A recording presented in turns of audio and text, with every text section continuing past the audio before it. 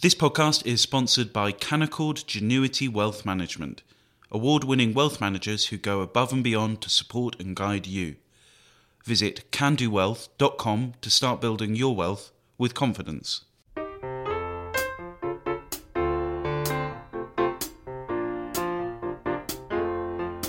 Hello and welcome to Coffee House Shots, the Spectator's daily politics podcast. I'm Max Jeffrey and I'm joined by Fraser Nelson and James Forsyth. British troops have been sent to Poland to help stem a flow of migrants coming from Belarus. James, what's going on here? So, essentially what we've seen is Alexander Lukashenko, the dictator in Belarus, is attempting to weaponise the migrant crisis. They are essentially granting tourist visas to Belarus to people from Syria and Iraq and other Middle Eastern countries, bringing them to Belarus and then essentially pushing them towards the Polish border. And they are essentially attempting to weaponise the migration crisis to their benefit. And I think what you are... and this has then led to Poland moving troops near the border. Belarus has responded by that by saying, well, if you're going to do that, we need to have joint patrols with the Russians. And you've got a situation where Poland, a NATO and an EU member, is deeply concerned about the situation. There are reports, and this is obviously hard to verify given the restrictions on reporters getting close to the border, but there are reports that the Belarusians are essentially kind of arming these migrants with kind of, clubs and other kind of basic weaponry and kind of encouraging them to try and cross the border. And so I think you have got a situation where the Poles are getting very worried. How do they deal with this?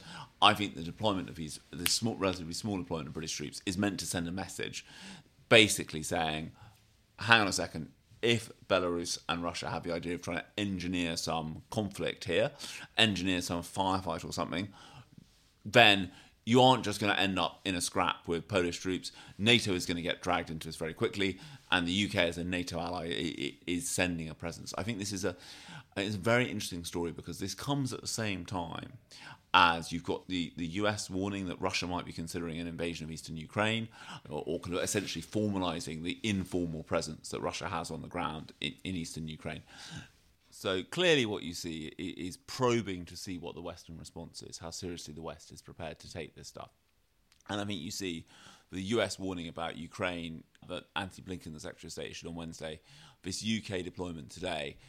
They are trying to say, if you try something, there will be a response, and hope that will prevent Russia or its proxies from trying it on in the first place.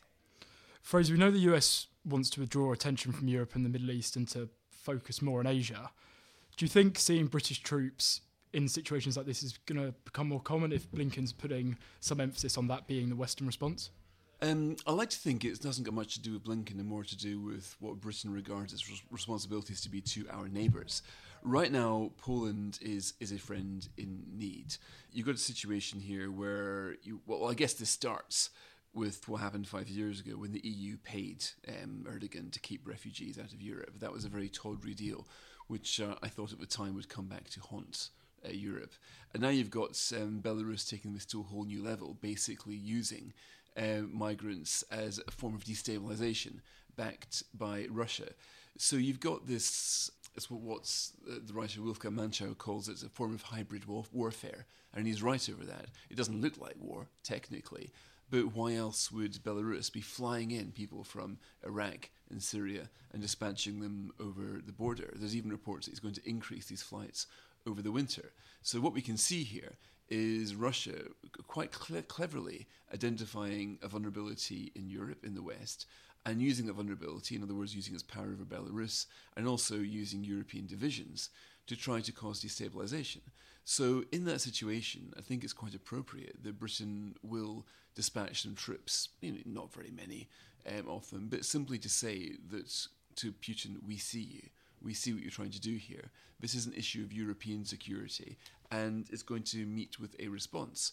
If it were left to the EU, there would be no kind of response. The EU has absolutely no idea how to. It's like a rabbit caught in the headlights here. I think they're talking about sanctioning 30 more people from Belarus, and including the foreign minister and the Belarusian airline. I think that'll be 200 people in total. That's a pretty pathetic response. I mean, Frontex, the EU agency, could go in there and help Poland, but I think I'm right in saying that Frontex needs to be called in by the Poles. And the Poles, being fairly Eurosceptic people, are unlikely to do that. They will happily accept help from Britain. And the other thing the EU has been trying to do is to sanction airlines that fly in migrants to Belarus. In other words, effectively do people trafficking. But the EU struggled even to get approval from that. I mean, Ireland has objected, thinking that Ireland subleases a whole bunch of aircraft that are used in this. So the EU is paralysed. You've got the West facing destabilisation from a Belarus with Russian backing. In those circumstances, I'm very pleased that Britain or even NATO would actually say to Poland that we do stand with you and we recognise this form of hybrid warfare and we're going to stand up to it. James, do you think this is enough? If the EU is reaching for the familiar tool of sanctions, should they be doing more, or is the UK's troop presence there enough? I think there's actually a good example here of how the West can work together in different ways. So I think NATO should provide military reinforcements to the border, essentially act as a deterrent to outright aggression. But would that be a provocation? This is the question, James. If you were to send NATO in now rather than Frontex, would that escalate things? I think if NATO on the Polish side of the border, I think is a legitimate response to what is happening. I think that then there is a case for the EU, the UK, the US, Canada, who've acted before in concert on sanctions on Belarus, acting in quite dramatically to take action against any airline or any airline chartering company that is facilitating these actions.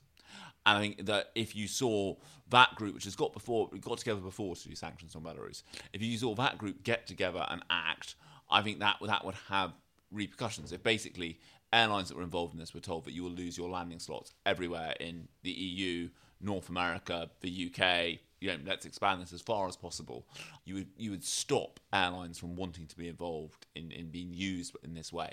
So there are steps that can be taken, but I think it's important they're taken quickly.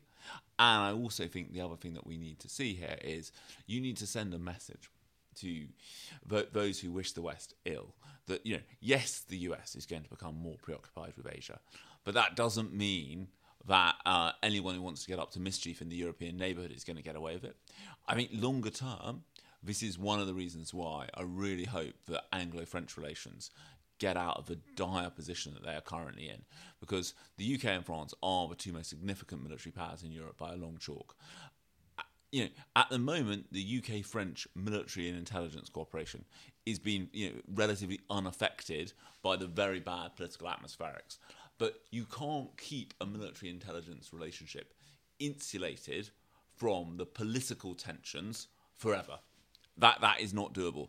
And I think it's one of the reasons why we desperately need a reset in Anglo-French relations to improve things, because you need the two predominant military powers in Europe, in Western Europe, to be closer and to be better able to work together. It's actually, I would like to think of us doing more things to voluntarily help with our European neighbours. For example, Sweden right now is offering intensive care beds to COVID patients. Romania is having difficulties there. I think it's a great idea for Sweden to say, well, here we are, you can fly them over here. Right now 6% of NHS beds are empty and a far bigger proportion of ICU beds in Britain are empty. I would love to see Britain doing the same kind of thing, even if we're not in the EU.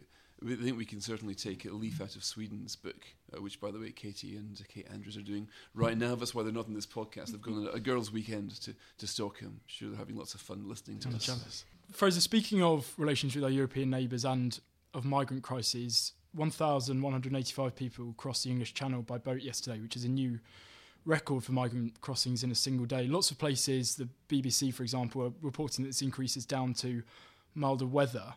But more than 23,000 have now crossed the Channel over this year, which is up from 8,000 last year. This surely can't just be down to the weather. What's going on here? Well, on a day-to-day basis, of course, weather conditions will matter. But the bigger point is that the people traffickers have cracked Britain. For a long time, we were not really part of their game. But now that they've worked out routes, they've worked out a mechanism, they don't seem to be getting that much opposition from the French on that side of the border. So you can expect this to keep coming. We have not been tested nearly to the limits that the southern European countries have had when it comes to responses. So, for example, I met a cabinet member earlier today just talking about what constituents are getting angry about. And the cabinet member was telling me that you'd think it would be sort of MP's expenses or how much Geoffrey Cox earns from his legal fees, but it's not that at all. What drives them mad is border control or lack thereof.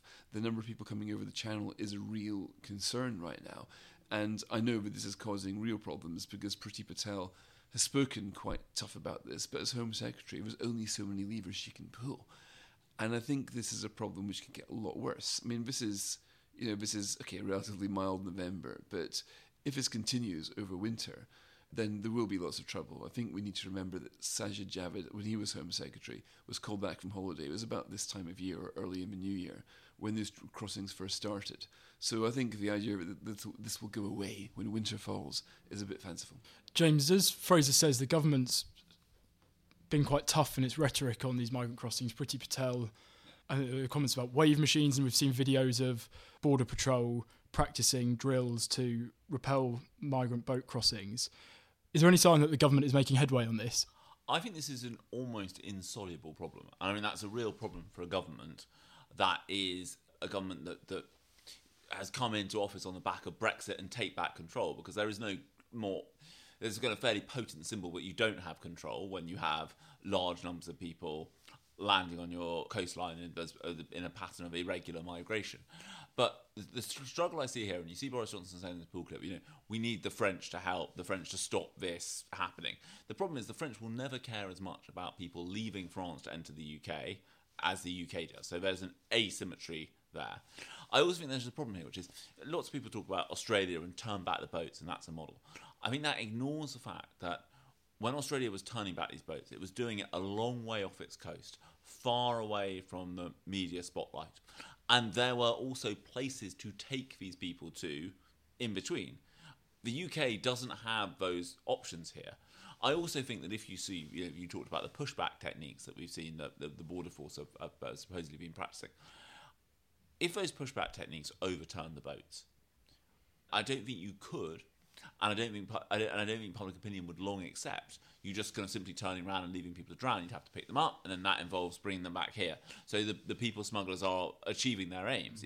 If you look at some of the vessels they are taking people out in, it's exactly the same tactic that people smugglers always use, which is as soon as they get the vessel into or close to UK waters, you basically are in distress, and then you have to be picked up because civilized countries and societies can't let people just drown, and then the people are being brought in, and in some ways for the people smugglers that is mission accomplished. I think this is a very, very difficult problem to solve. I also think that it is going to get worse because I think we are going to have an awful winter in Afghanistan. I think that is going to begin another migratory cycle from there. And countries will always be prepared to basically let people pass through. I think the people staying is a bigger problem for a country than people passing through. So I think we will see more and more of this. And I think this is I don't really think that anyone has kind of good ideas of how to deal with this. And I think the problem you've got is that you used to get a lot of this irregular migration in lorries. The technology around lorries has got better, so there is less of it. There is now more in this riskier and more visible form of these small boats. But I really struggle to see how the government can solve this problem. I mean, the problem for the government is it's going to raise the salience of this issue by talking really tough when it doesn't know how to solve the problem. I feel I should speak up here for my fellow Scot, Stephen Daisley, who's written a piece on Coffee House today, arguing the opposite, James. He says that the government absolutely should be turning back the boats. He talks about Australia's Operation Sovereign Borders, which was a military-led exercise, which did actually go to intercept these boats, turn them back. And Stephen Daisley says that the figures speak for themselves. There used to be 20,000 people arriving via these boats in 2013. 6 years later, it was down to 33. Now, you're going to say that Australia had this island and we don't. But Stephen's argument is, to quote him here, if the government is serious about border security, it should turn back the boats. And he blames the failure of this on lily-livered liberals like me and probably you. I mean, Daisley thinks I'm the ultimate wuss, actually, but I bet you had me in mind when you wrote half of this stuff. No, but I just don't see... I think the point is, I don't think Australia could have done what it had done if it didn't have places far off the coast of Australia to take them to. These boats were attempting a lot longer journey. The channel is not to sound like a geography lesson, it's 26 miles wide. This is not a big distance to travel. Right, so Australia, why they not would turn them back then? If it's not that, say, oh, sorry, go back to France, chew. Well, I think you struggle. As soon as they have reached international waters, the French don't have to take them back, right? And so, what do you then do? And I think this is. Well, what do the Australians do? The Australians cut deals with smaller countries nearer, island states nearer them, that were prepared to have processing centres set up on their territory.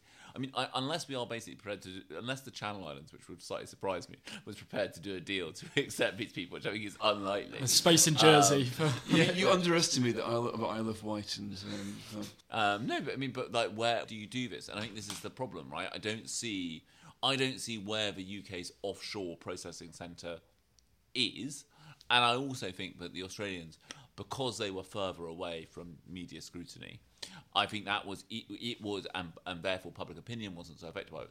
It was easier for them to cope with the fact that sometimes when you're doing this kind of thing, you do tip boats up.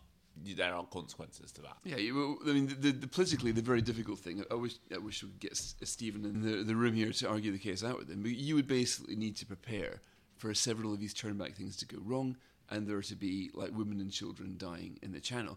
And I just cannot see British public opinion stomaching that. So there is, I don't. This is why I don't think the Aussie rules thing will work. They've got a fundamentally different mentality. I actually prefer the Norwegian system, where you deal a lot more effectively and radically with people when they get here. You spend far less time processing their claim and invest a lot of money flying them back if the claim fails. If you do that, the word gets out to the people smugglers that this isn't a game you ought to play. There's no gleaming prize at the end of it. And let's not forget how much money people are spending to cross this channel. It's thousands of pounds they're paying. They're only paying there if you think that once you get to Britain, there's no reasonable chance of being sent back.